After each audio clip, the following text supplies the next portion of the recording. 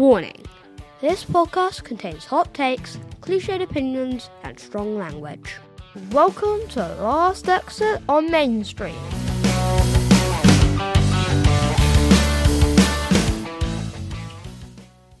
I have been playing with this all day. Wow, okay.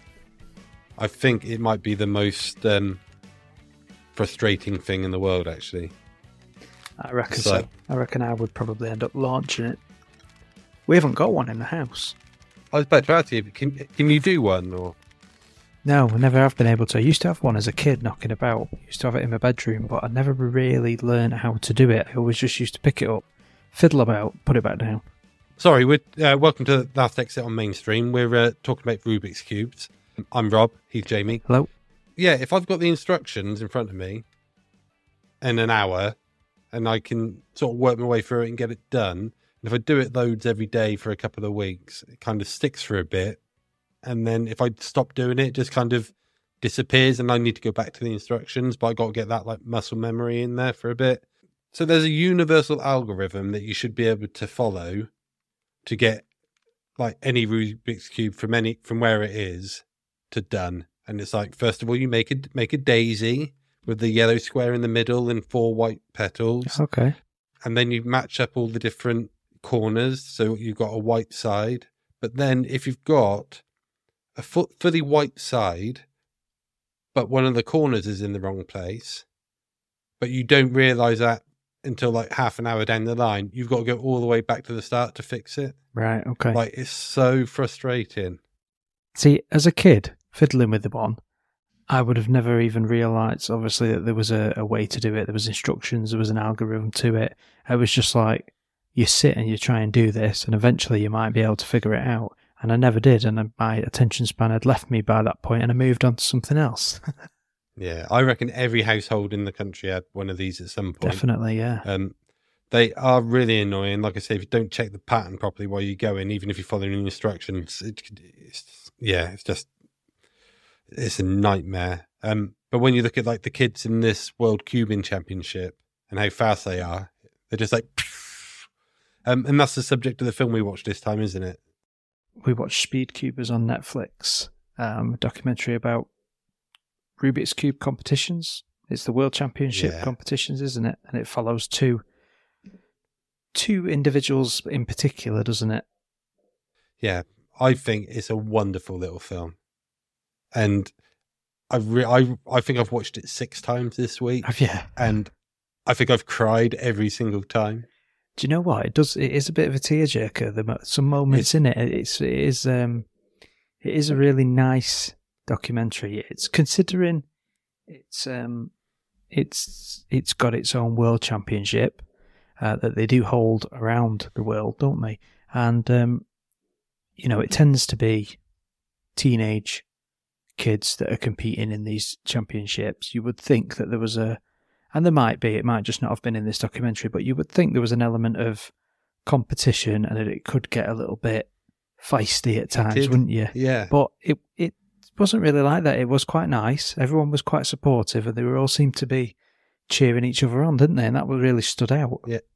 Yeah. So The Speed Cubers is a Netflix documentary that tells the story of the world's top Rubik's Cube solvers, Max Park and Felix Zemdegs. It follows Max and Felix as they compete in various competitions around the world, and they keep breaking world records, each other's world records, isn't it? They seem to pass the records back and forth all the time. And it also shows their personal lives and a friendship that develops between them. Yes, the documentary opens up a little bit about Felix's story and where he starts, and sort of where he starts, because he's a few years older than Max, who comes into it later, is very much so it wasn't the age of the internet as is now, where it would have been very easy for him to load up his videos onto all of the social media platforms and it'd be so easy to sort of be seen. It seems like it was a little bit before that time, and that he was coming into it around as these platforms were developing, that would have been easier for like kids now, straight onto YouTube and the thousands of them that all solving Rubik's Cube. So he was a bit more at the beginning of it, and because it's kind of niche, he kind of brings it up and brings it to popularity at the same time, especially with the records he breaks. Yeah, I think he was probably the first like wonder kid, because he at one point he held every record and was winning every competition, and he's getting put onto, like as you see in the film, he comes up, he's put on all the TV shows, show us how quickly he can do a Rubik's Cube and that, isn't it? And he's very much portrayed early in the film as this is the guy to beat.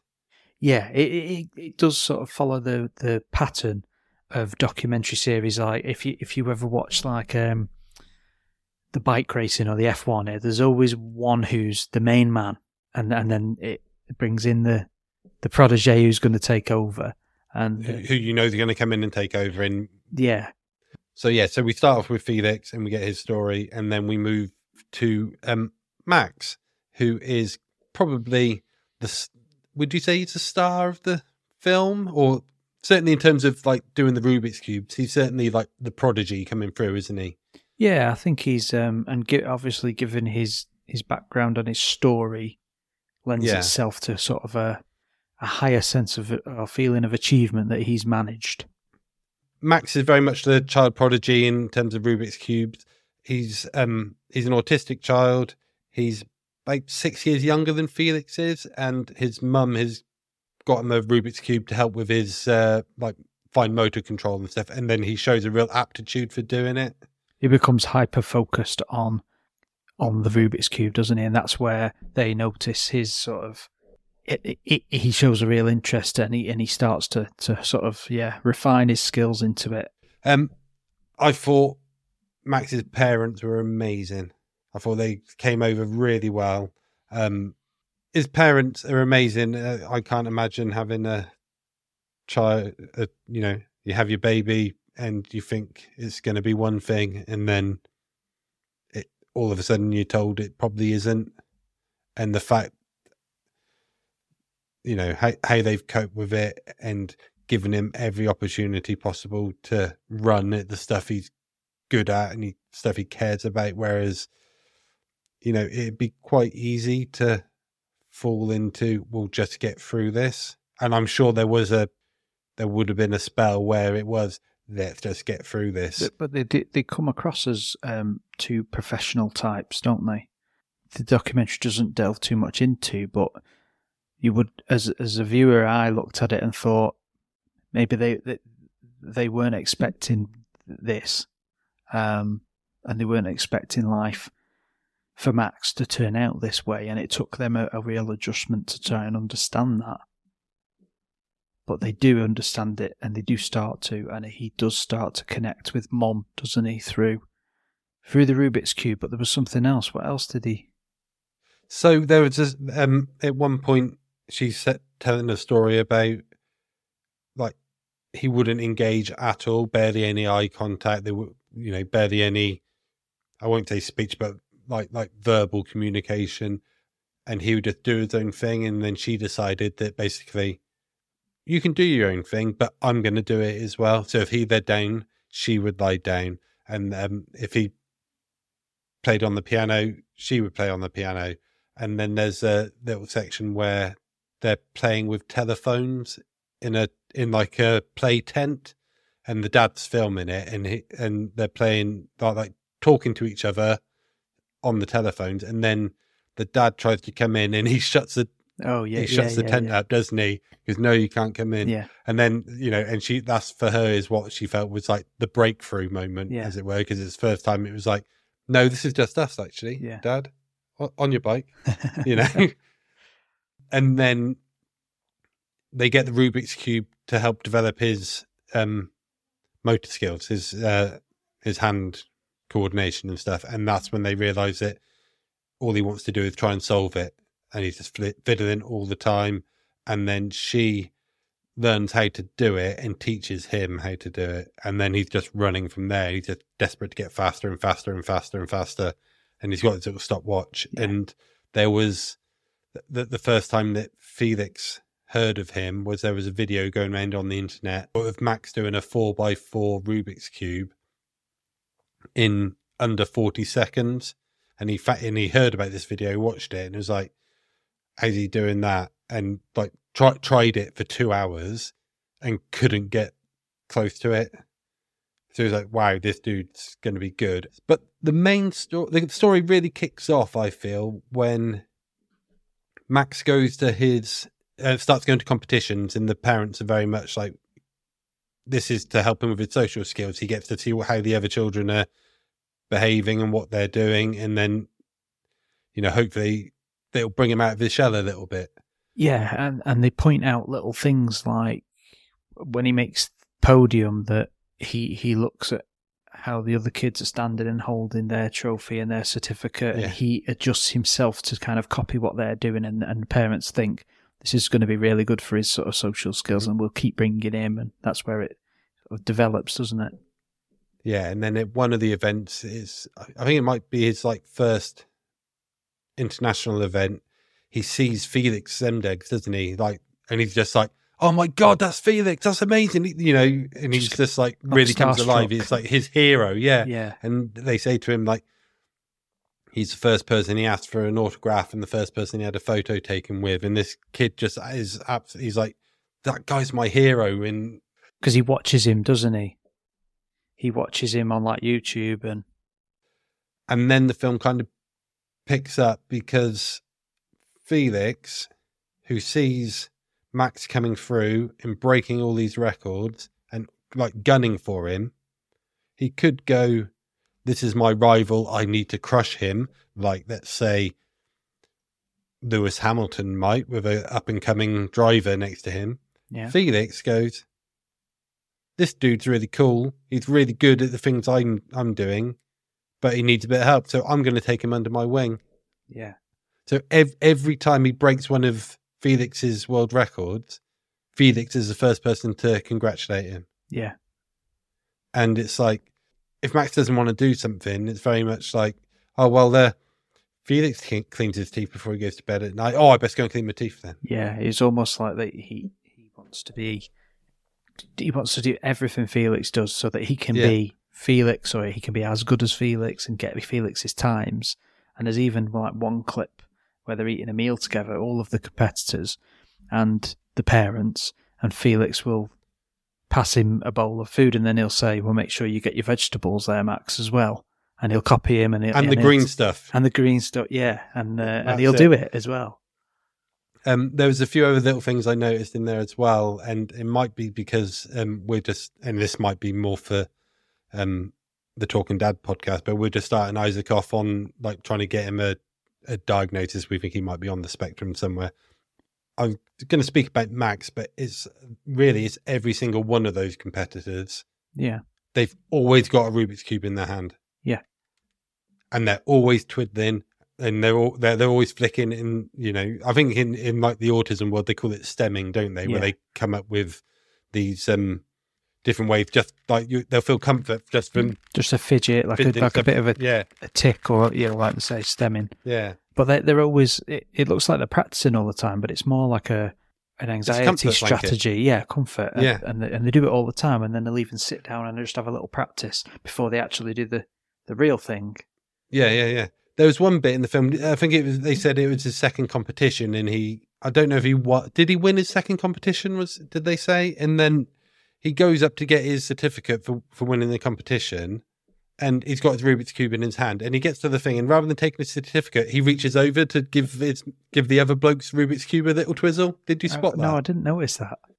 Is that like a sort of just checking yours is real sort of thing, or I'm just... I don't know. But I thought it was a really... I don't know. I just thought it was a really... It's almost like... It almost felt like his way of showing a bit of affection. Right. Like, I've got the same, Because if that was a child that didn't have autism and did that in a competition, you might think, well, he's just ribbing him a little bit there, isn't he? Yeah. He's a bit, I won, like, Mm-hmm. But when you watch it and you see the backstory, you think maybe that was I don't know, like just have a little test to see if yours is the same as mine type of thing, Yeah. We're playing the same game type of thing. Sorry, we are jumping around a little bit, and I do apologise. One of the best bits I thought, and it really showed like the sportsmanship, was there's a scene where Felix is in the bar with his friends, and it's not for the camera, but they're talking about Max, and they're just like, yeah, so is Max the main threat to beating you? And he's just like, Max is a king, man. He's amazing. And you can see it's genuine. It's not just being nice because the camera's there. He's like properly in awe of what his friend can do with a Rubik's Cube. And I thought that was really lovely. He seems like a really genuine dude. I thought Felix almost had the similar kind of fixation with it, but as you see it throughout, he has to be in that position. But as he gets older, and sort of it tells you in the documentary about him sort of having to do more adult type stuff and getting a job, an apprenticeship, or whatever it is, an internship. It says, doesn't it? You start to see that kind of part of his life he's at a bit of a crossroads, a bit of a fork in the road where, he might have to leave the competition behind because he's not going to have enough time to do that. Yeah. Whereas with Max, that's never going to be an issue for him because that is what he does, and that is one thing that he's hyper-focused on, and he's never going to change that unless he finds some other thing that replaces it.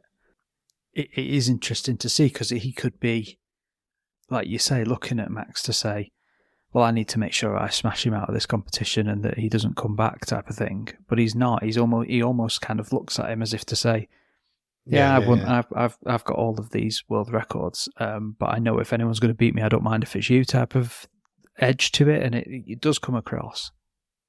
There's genuine love between them, though, I think. Yeah, he's like his little brother or like a little friend. Brother, isn't he? Yeah. But I think that goes around all of the competitors because they're all cheering on each other. There's no like, I want him to win, I want them to win. It's like, I want you to do your best, and whoever wins will be happy for. Yeah. And they're a right little bunch of nerds, aren't they? Definitely. The other thing I noticed with Felix as well was that there's then we get to the competition, like the World Championships, and they have various categories, don't they? So there's like, you can get a 7x7 Rubik's Cube, and they have a championship for that, and they have one for doing it blindfolded, and one for a 4x4, and there's a triangle shaped one, and there's doing it with your feet and doing it one-handed. I didn't know there was all that. Max wins most of those, doesn't he? Like completely sweeps the board, and it gets to the 3x3, which is the standard Rubik's Cube. Gets to the 3x3 final, and that's like the best one, like the best one you can win. This independent podcast is written and produced by Rob Jones and Jamie Arnolfo. Please support them on Patreon so I can have some fresh fruit and vegetables. Yeah, so we get to the 3x3 World Championship final, and Felix has an absolute nightmare, doesn't he? And you can see him. You can see him internally melting down as it's going on. He keeps. Did they get 3 chances? 3 chances of a score? So it's an average. So you do 3 Rubik's Cubes, and it's an average of your score. So you add them all up and divide it by 3. Okay. I wasn't quite sure what they were doing at that point, but yeah. Right. Okay. Yeah. So and you can see him. He knows he's having a nightmare. Mm. And he's not had a very good competition either by his standards because he hasn't won anything. Did he finish? I think he finished 5th in one competition, and it's in his hometown, and his family are there, and you can see he's really struggling. Yeah. But again, he's just like Max comes out, and he the bit where he's walking out, Max is walking out from the green room, as it were, onto the stage, and his mum just goes like, "Keep it steady," because what happens when you compete with Felix Zemdegs, you get loads of world records. Because Felix's standards are that high that if you're going to beat Felix, you're going to be the best. Like, and I thought that was a lovely touch. But then, Max comes out, and he's just not quite on it, and he doesn't win. No, he doesn't win. And even at that point, you've got Felix is like, his mates are going like, oh, make some room because if Peter wins, he's going to run for it. And Felix is like, nah, Max has got this. He's got this, and then he doesn't have it. Like, and does he say Max? You know, does he say Max is the king again? I think he says Max has got this. Yeah. It's down to his last cube, isn't it? Yeah, that's it. And he's got to get less than 6.7 or something. He ends up getting 7 seconds, and that's like, But then after that, it comes into the winners ceremony bit and the podium, and it shows you Max and Felix together, and it's almost like teaching Max that it's okay not to win on this occasion because look, Felix hasn't won, and he's just completely okay with it. You can tell he's upset, Max, and he keeps saying to his mum, "It's okay, isn't it? It's okay, isn't it?" And I think he has a bit of a cry at one point. He says, "I didn't have the luck, or the luck didn't work," something like that. He says, but then when Max comes through, he says, "It's okay, isn't it?" And Felix is like, "Yeah, of course it is, but you might not have won, but that's what makes us stronger." And he accepts it from Max, where you don't get the impression he does quite from his mum. But if Felix says it, then it must be true. And then there's a little bit, just a couple of minutes later, where I think he says something like, "Dang it for Felix," or something like that, doesn't he? He wanted Felix to win and do better. He wanted Felix to do really well, and he knew Felix must be sad and disappointed, but he doesn't know how to express it. So he's just like, he just says to his mum, "Dang it for Felix," and she's like, "Yeah." And then she's talking it, then she speaks, and she's like, "I just need Felix to know how much we all love him." Yeah. Yeah, that's when I start going, like, watching kids cry is terrible. Yeah, there's one or two moments in it where you kind of, I don't really cry very often at things, but occasionally there'll be one or two moments, and there is a moment in that where you kind of just slightly catch a choke, and you think, yeah, that was a nice, touching little part. I think for me, it's the lack of ego that's involved.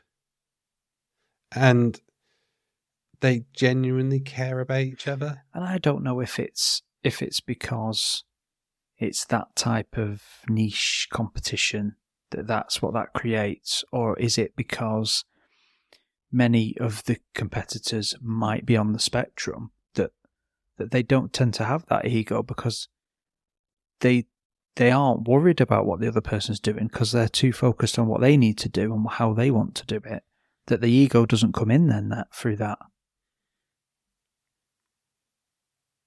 Yeah. Have you got a favourite part of the film?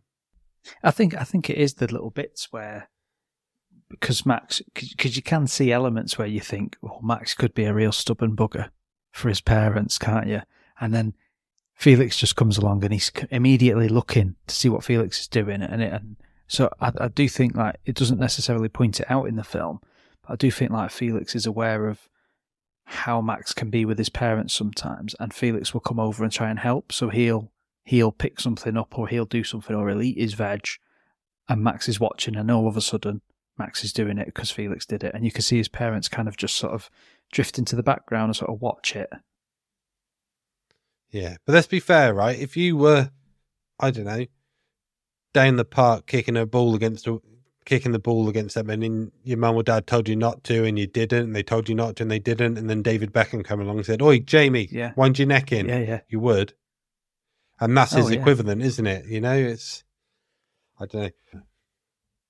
I love it. I think it's an amazing film. I think I watched it last year, and I just feel like, this is something else. I think it's wholesome, and it gives you some hope. Yeah. Gives you some hope that not everyone in the world's an horrible fucker. Yeah, definitely. That's what you can take away from it. It's that should be the review, front page.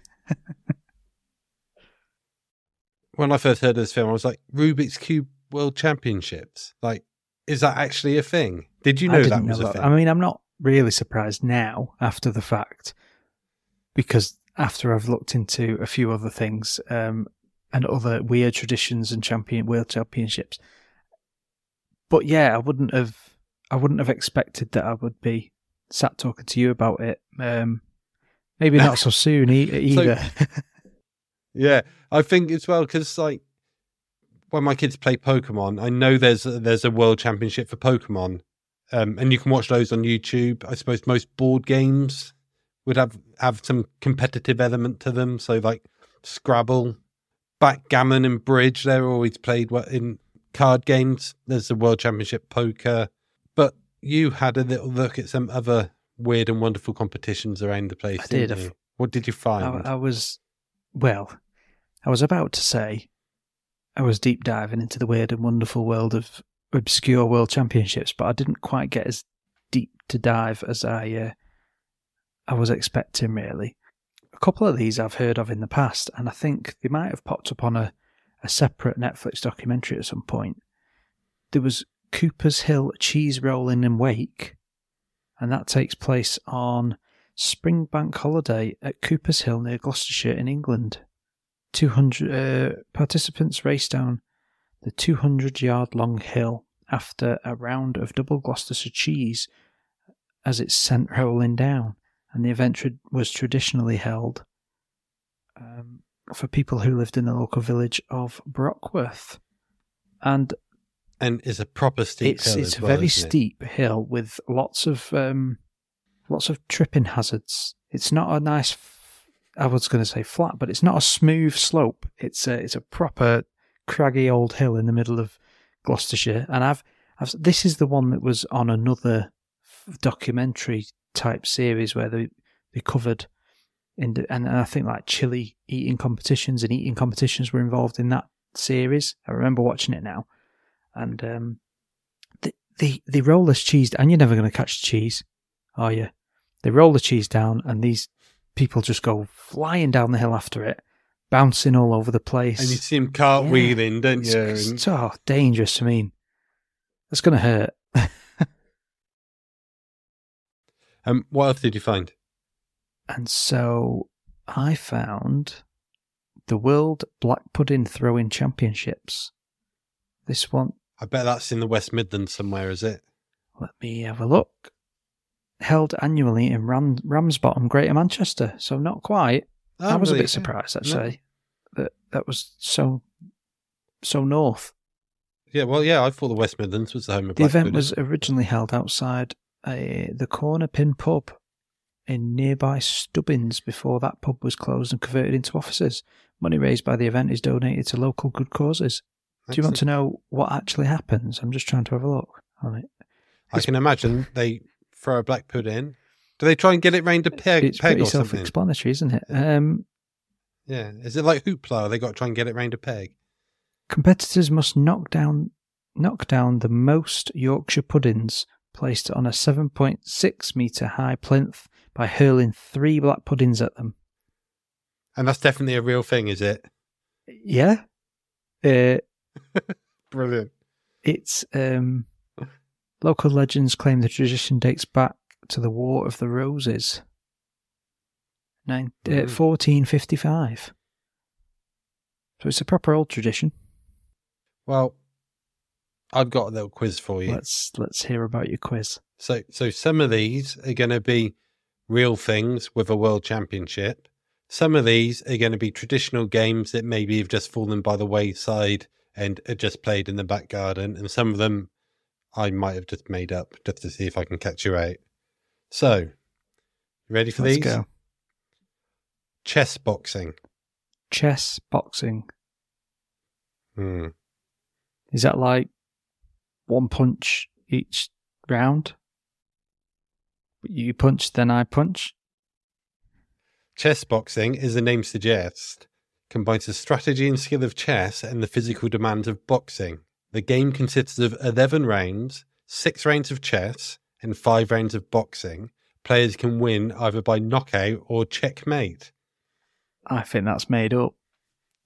That is an actual thing. I don't know if there's a world championship or not, but that is an actual thing. Do you know where that originates? Probably Russia. Yeah, fair. I was going to include that face slapping stuff, and that was all Russian. So, yeah. The next one on the list, wife carrying. I'd say that's a real one. This sport originated in Finland and involved male participants carrying their female partners through an obstacle course. The prize for the winning couple is a wife's weight in beer. I'm in. Sign me up. Okay, here we go. This one should be quite easy for you now then. marbles. Yeah, it's real. What, real world championship, real game? I think there will be some form of world championship or something around that, yeah. Okay, the British and World Marble Championships takes place on Good Friday, so not long from now, at the Greyhound Pub in Tinsley Green, West Sussex. It was won last year by Colin Gardner and Layla Cara in the men's and women's singles events respectively, and with the Yorkshire Meds beating the Black Dog Boozers in the final of the team event. Do you remember Fun Wars when we were kids? Yeah. 1, 2, 3, 4, I declare a fun war. Go on then, what do you reckon? My son's actually just discovered this and he keeps coming home to ask about if we can do it. That's a tough one because I know it's a real thing, but does it have its own sort of competition? Yeah, go on, probably. Yeah. The Fun Wrestling World Championships are due to return to Norwich in 2023 after a hiatus due to the pandemic, where the current belt holder, Paul Brose, will defend his championship. Shin kicking. No. This sport originated in England and involved two participants wearing white coats and holding onto each other's collars. The objective is to kick the other person's shins until they fall down. The winner is the person who remains standing. Well, there you go. Bog snorkeling. that is a real one because I saw that on my list. Okay. Takes place in Llanwrtyd, Wales. Apologies for the pronunciation.